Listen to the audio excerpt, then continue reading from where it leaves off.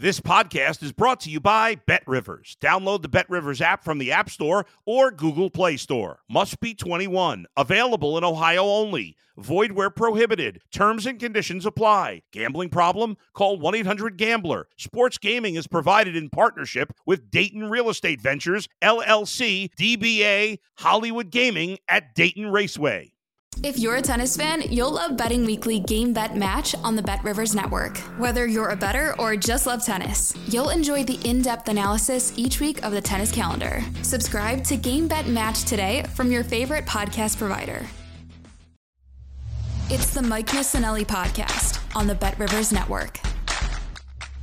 Let's get to the Phillies. And, I'm looking at this game and I'm tweeting the whole game. And I'm going, my God, are the Phillies playing the F out of this game? It's like they were just so aggressive and fundamentally perfect with a managerial strategy that I questioned, and it worked to perfection. So who am I to question what the Phillies do at this point? But I will question the Atlanta Braves because they are swallowed by the ghosts here of past inefficiencies in the playoffs, especially against the Phillies. Now, if you look at the way this game flowed, they've got Spencer Strider going for them. And when Spencer Strider goes for them, they better win that game because that's really a clear advantage they would have if Spencer Strider is going against Ranger Suarez in game one in their home stadium.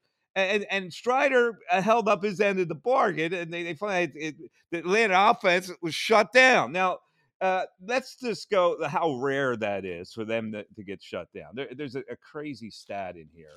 I got to get it. They have not been shut out in that stadium. I think it's been God damn it, I lost the stat, but it's something like August of 2021. Yeah, I mean that's ridiculous. August 28th, 2021 was the last time they were shut out at home.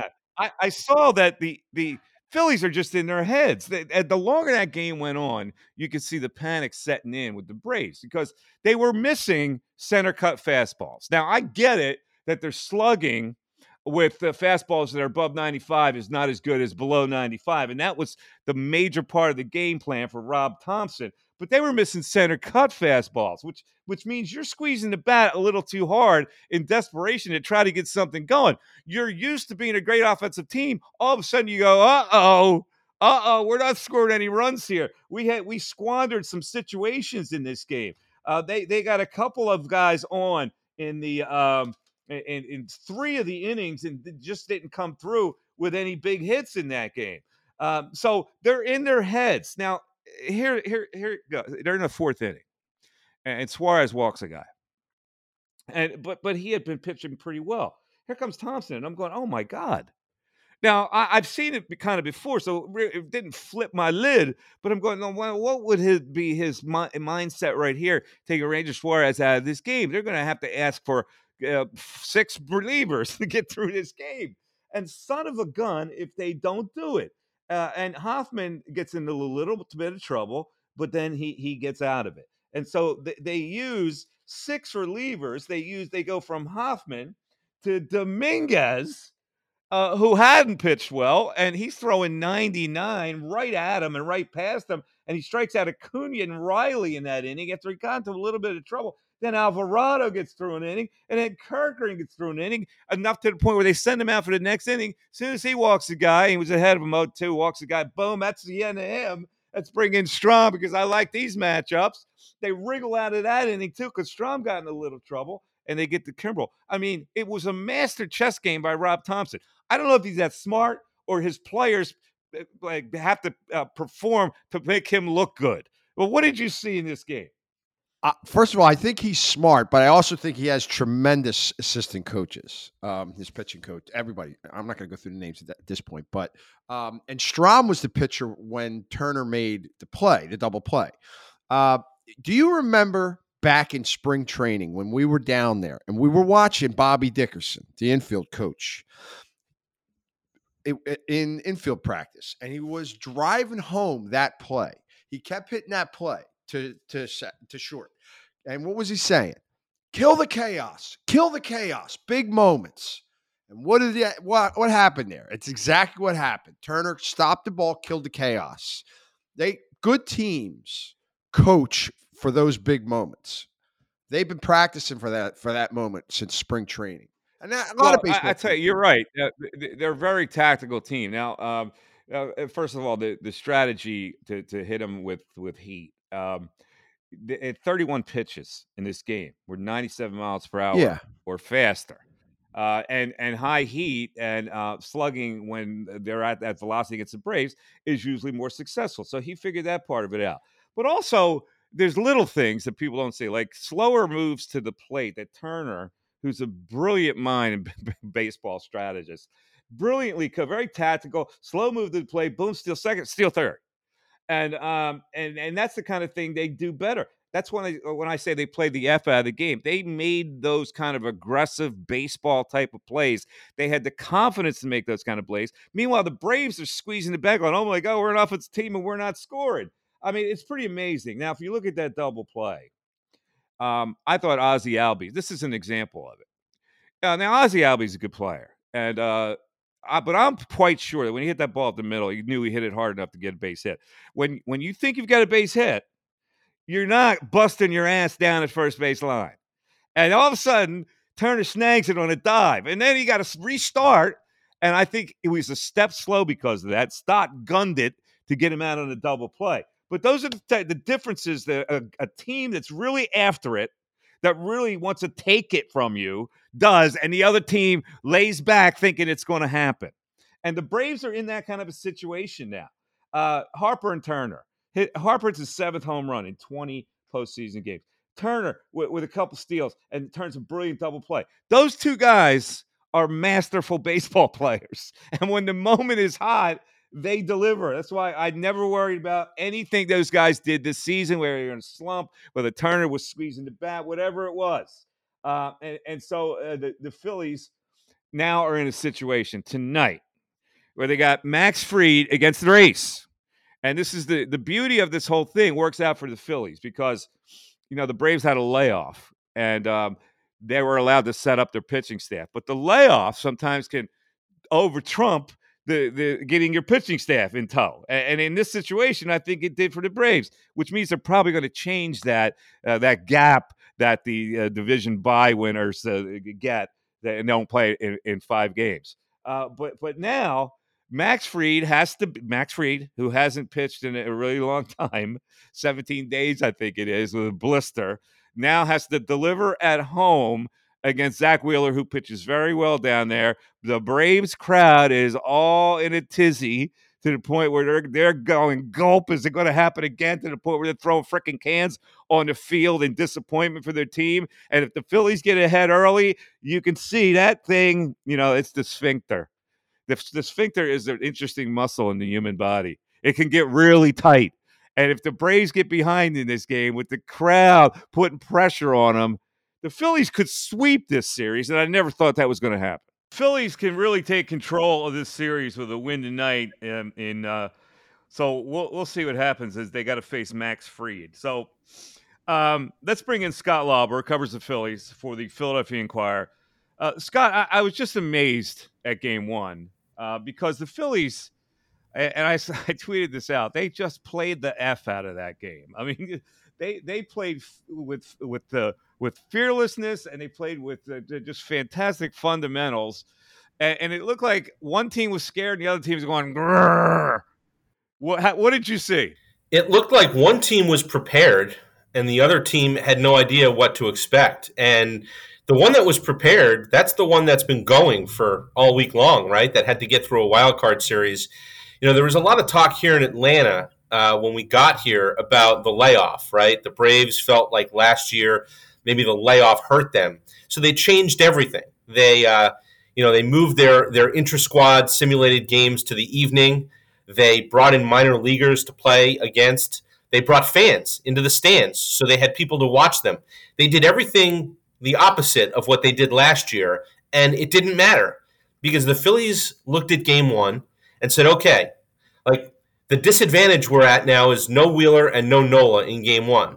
And Ranger Suarez is a good pitcher, but he's left-handed, and the Braves have hit lefties pretty well all year. And they have this bullpen, which happens to have the highest average velocity in the majors on their fastball collectively.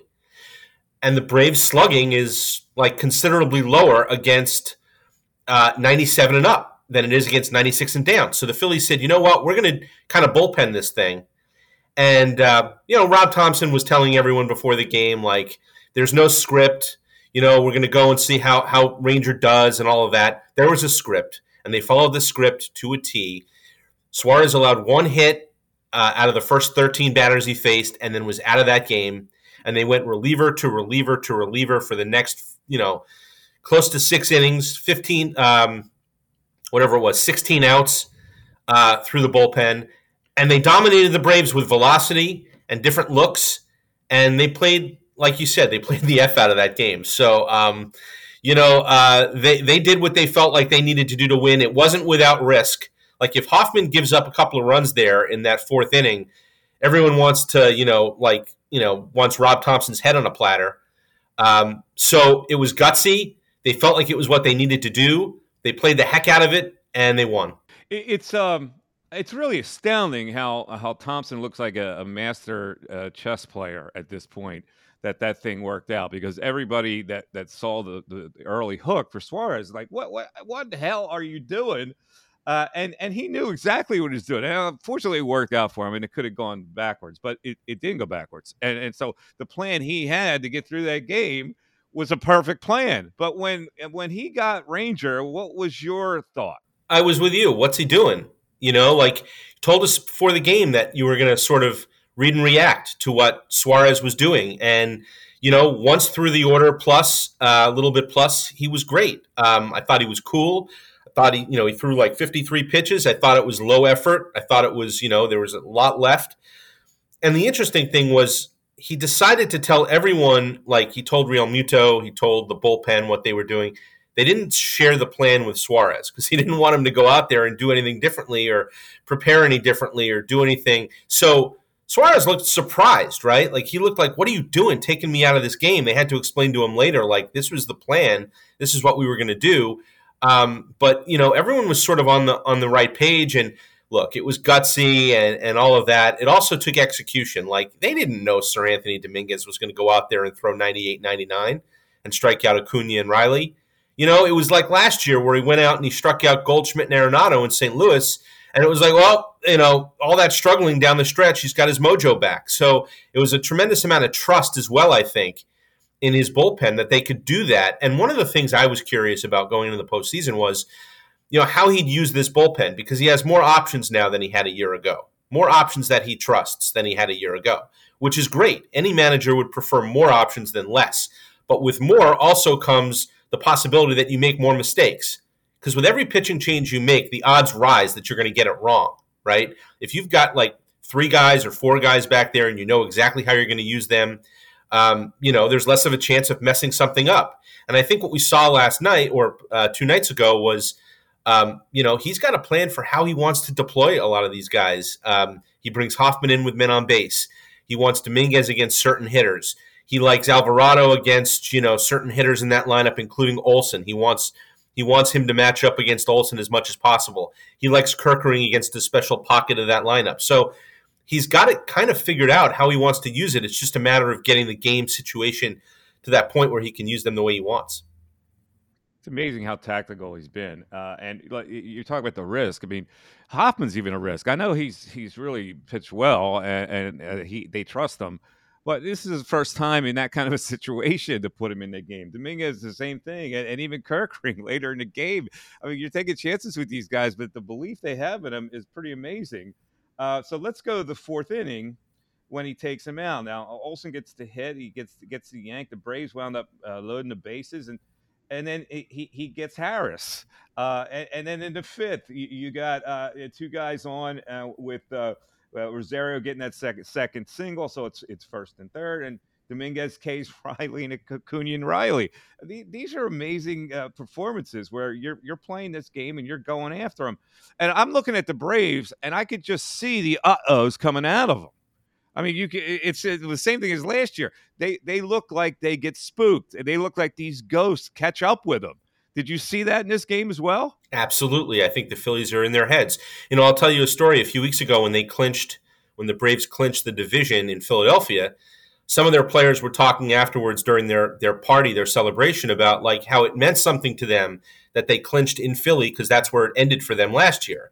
And it was sort of something they had to get through. It was something they had to get over in order to move forward. And I'm thinking, like, don't you guys realize that in 3 weeks you're going to be right back in Philadelphia and they might do it to you again? And that's the one that counts. Like, the move for me would have been no celebration at all for the Braves. Say, all right, we're happy we won the division. That's terrific. We'll get you in 3 weeks. And that's when we'll really pop the champagne. And I'm not telling you that the division is not a worthwhile thing to celebrate. It is absolutely a worthwhile thing to celebrate. I'm a defender of the regular season, and I believe that a regular season division championship is actually harder to do than a World Series because you've got to do it over 6 months. But, you have to know if you're the Braves, you're going to face them again. And what does it all mean if in 3 weeks they're celebrating on their field just the same way they were last year? They're definitely in the Braves' heads. Snitker, I think, actually said the Phillies scare him more than any team out there. That was down the stretch. He used those words. They kind of knew it was going to be this way again. They kind of knew that they were going to be right back in that same situation where they were going to have home field advantage after a bye. As I said, they did everything differently than they did a year ago. There's no doubt in my mind that the schedule, the bye, everything that goes into it, plus the opponent, is definitely in their minds. There's definitely a sense of deja vu there. And, they desperately, look, it goes without saying they have to win game 2, but, they need to do it in a way that they go to Philadelphia with a little bit of confidence because they're going to have to steal one game back in Philly in order to get back home here. So at a minimum. So, I definitely think that they're in their heads and the whole thing is in their heads, whether it's the schedule and the bye and how to be ready for this and the opponent. It's just it's kind of it's definitely evident when you watch the Braves that's going on here. Well, and listen, they got to be thinking that Bryce Elder, who has not pitched well over the second half of the year, has to go into that cauldron and win a game 3 for him. And if I'm a player, I go, oh my God, I don't know if we got enough now. But let's see. When I was doing a radio show, I would always chastise Philadelphia fans when they would get impatient with Harper being in a slump or Turner this year, obviously. Those are two guys you never have to worry about. And it comes to play where Turner makes a sensational play. And this is an example of why I think the Phillies played the heck out of the game and the Braves didn't. Albies hit that hard, yeah.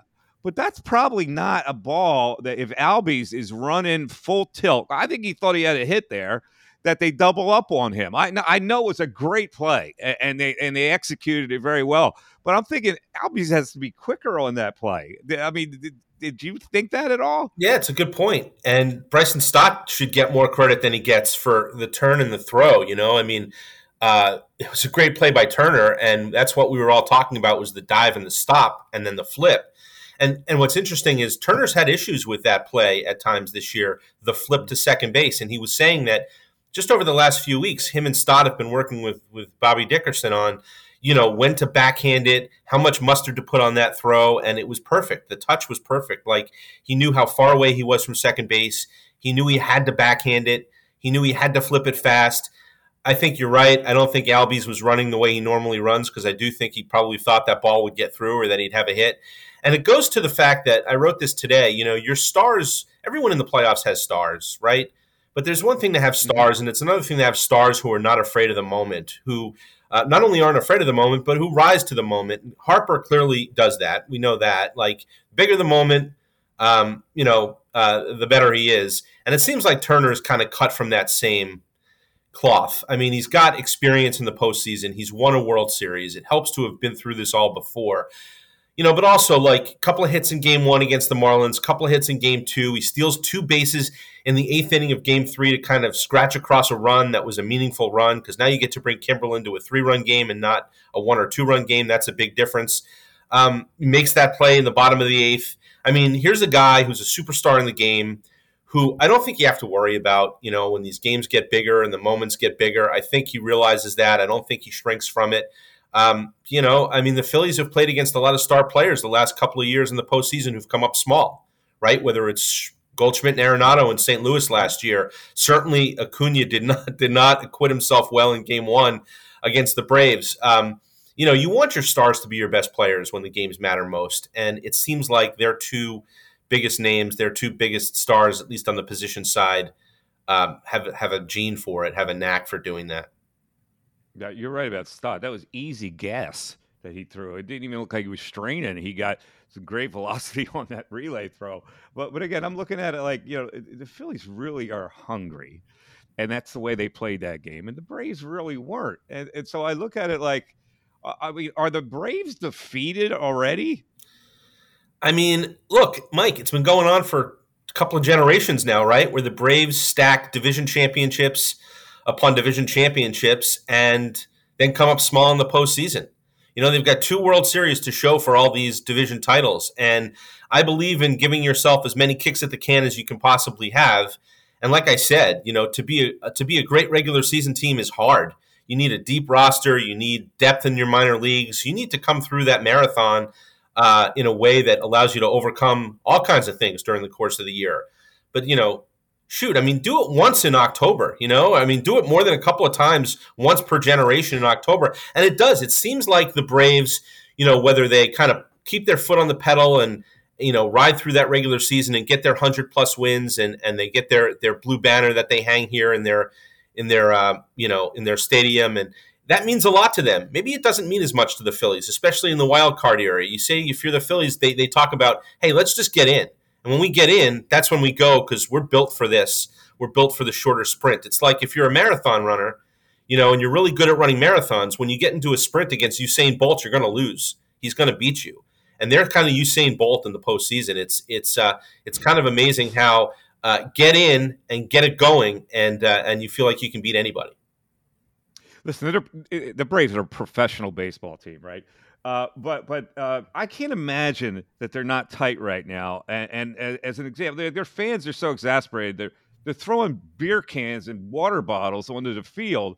And when you're in a must-win situation, and your fan base can flip on you like that, I know your butt is tight as it is. That really tightens it. They're in a no mistake situation here where everything has to go perfect for them. And some teams can play that way. This team doesn't look like it can, based on what they did last year against this team. Yeah, look, don't get me wrong. They are a model organization in baseball. Braves and Dodgers, right? That's who everybody wants to be. Because those are the teams that get to the postseason year after year after year. John Middleton was talking about this the other day. Like, the Phillies, had their golden era 07 to 11 and 5 division championships and a World Series and a couple of pennants, and they think they could have had more. And then they went through a 10-year period where they were like wandering the desert trying to figure out how to do it. Meanwhile, the Braves are really good year in, year out, over and over and over again. And that's what you want to be. That said, like I said, this is not their time of year. It's strange that it happens so often to them. It's almost like when they win a World Series, it's I wouldn't say out of the blue, but it's kind of out of character for them in the postseason. I do wonder whether if it was a different opponent in the first round, it might be different because I do think the Phillies are in their heads. But look, it's clearly, the Braves have to do it with their offense right now because Max Fried goes to the mound tonight. He's got this blister on his finger. No one's sure how far he's going to be able to go. Then they have Elder in Game 3, as you mentioned. They'd have to go back to Strider in Game 4 in Philly, where it's going to be merciless on him, and then Fried again in Game 5. They got to win 3 games basically with Fried and Strider. So Fried's got to win 2 almost. And in order for that to happen, I really think their offense has to kick it into gear. They are they did hit more home runs than they tied the Twins, the 19 Twins, for the most home runs in history. They did slug better than anybody has ever slugged in history, including the 27 Yankees. So, what you want from them tonight, if you're a Braves fan, is you want to go out and you want to put up a big number, but that's hard to do in the postseason when everyone's got their pitching cranked up and ready to go. Yeah, absolutely. Last thing. I understand that they tried to prepare differently for this series, the Braves, because the layoff, and there are a lot of people that don't like this layoff, with these the teams that are lower seeded are winning because they continue to play, and maybe they'll change that in the future. And I'm sure this has hurt the Braves, but they prepared to play this series in a certain way. And then the lineup comes out and it's different. And, listen, I've been around baseball for a while. I think when you put that, like, why are we changing something that we've never changed? That increases the magnitude of the moment for these guys, I think. And they start to think, oh, my God, well, we're really up against it if he's changing the lineup. This makes the moment even bigger. I don't know. I thought it was a terrible thing to do. Absolutely. I was about to say that. He changed the lineup. It's not the first time they faced a lefty all year long. I mean, come on. And this is the team that has run out Acuna, Albies, Olsen, Riley in every single game, basically. I mean, they never get days off, these guys. They bat in the same order. They've had historic success, as I mentioned, highest slugging percentage ever. And against a lefty, and not like, we're not talking about like, vintage Clayton Kershaw here. We're talking about Ranger Suarez, who's a good pitcher, but he's the Phillies' number 3 starter. You're going to change your lineup. I definitely think it's sort of a bit of a head turner when you walk into that clubhouse and you look at the lineup card and you're Austin Riley, and all of a sudden you're batting second instead of where you normally hit. And it's like, what's the manager doing here? Why is he fiddling with something that's been so good? Should we be concerned? Should we be worried? Are we going to be in for it tonight? So sure, I do think I do think that goes to the whole thing about the Phillies being in the Braves' heads, and Snicker saying, like, it's the toughest, it's the team that scares me the most. And AJ Minter during their celebration saying, we know we're going to face them again, but we're sure as heck glad we clinched here because we got to get over last year. Like, it's going to happen to you again if you don't change your mindset. I'm almost, you're almost surprised the Braves didn't ease off the gas the last few weeks of the season to maybe finish second in the National League and get on the other side of the bracket and let the Phillies be the Dodgers' problem. That's how much the Phillies are kind of in their minds. But it's not sort of the way the Braves are wired. It's not the way they do things. They're a regular season team that prides itself on having these great regular seasons, and they should be applauded for that. You talk about changing the playoff format. I am all for doing something, because it does not feel like a team that wins 104 games and has the year the Braves had should go into game 1 with the kind of pressure they had on their shoulders. That felt like a must-win game for them.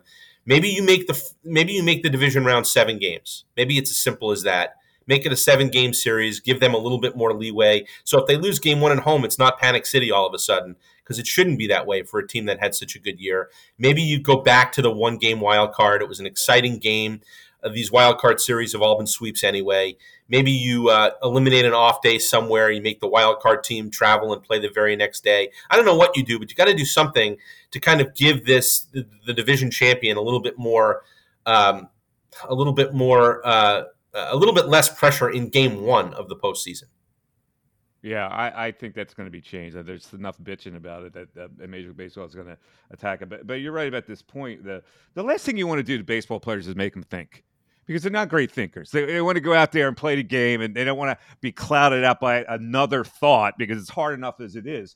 So when you change something like that, it's like you automatically go, why are we doing this? And when you ask that question in your head, you're taking away however little focus it may be, you're taking away some focus on the moment at hand. Yeah, you don't want to make them think, and you also don't want to take them out of their routine. They're such robotic, routine-oriented people throughout the course of the season. They wake up, they do the same thing every day. It's monotonous, it's long, they call it a grind, right, for a reason, because you got to grind your way through the regular season. Now you've given the Braves something to think about, like, oh, you're changing the lineup. You've also given them 5 days off, right, which is sort of, you never get 5 days off. Even the All-Star break's not 5 days. You take them out of their routine. I think buys work in a lot of other sports, maybe all the other sports. They don't work in baseball. It's not necessarily an advantage. The advantage should come from not being able to line up your pitching, from being able to have that first game at home. First game at home against the other team's number 3 starter should be a major advantage. Apparently, it's not enough of an advantage, and it's not just the Braves; it's the Orioles. We look at teams over these last couple of years, not a large sample size, 2 years, but enough good teams, division-winning teams, had trouble coming off an unusual amount of time off. So you don't want to give them, 5 days to sit around and think about the Phillies, first of all. Yeah. And then you don't want to give them a lineup change to have to think about. It's just the Braves are definitely doing it, playing like they're running away instead of trying to embrace the moment. Listen, if the Braves lose this game tonight, there is no way they win Game 3, and this could be one of the most astonishing results to getting swept as the Phillies continue to plow through these playoffs. Scott, always a pleasure. Have fun covering this game tonight. We'll see if if Fried can match up against Wheeler. I hope Wheeler has his best stuff tonight, because if he doesn't, Braves are going to lose this one as well. He grew up right here, right near where Truist Park is, and he pitches pretty well there usually. So I would expect a good Zach Wheeler. Scott, thanks a lot. We appreciate it. Scott Lauber of the Inquirer. Thanks, guys. Thanks for listening to the Mike Missanelli podcast on the Bet Rivers Network.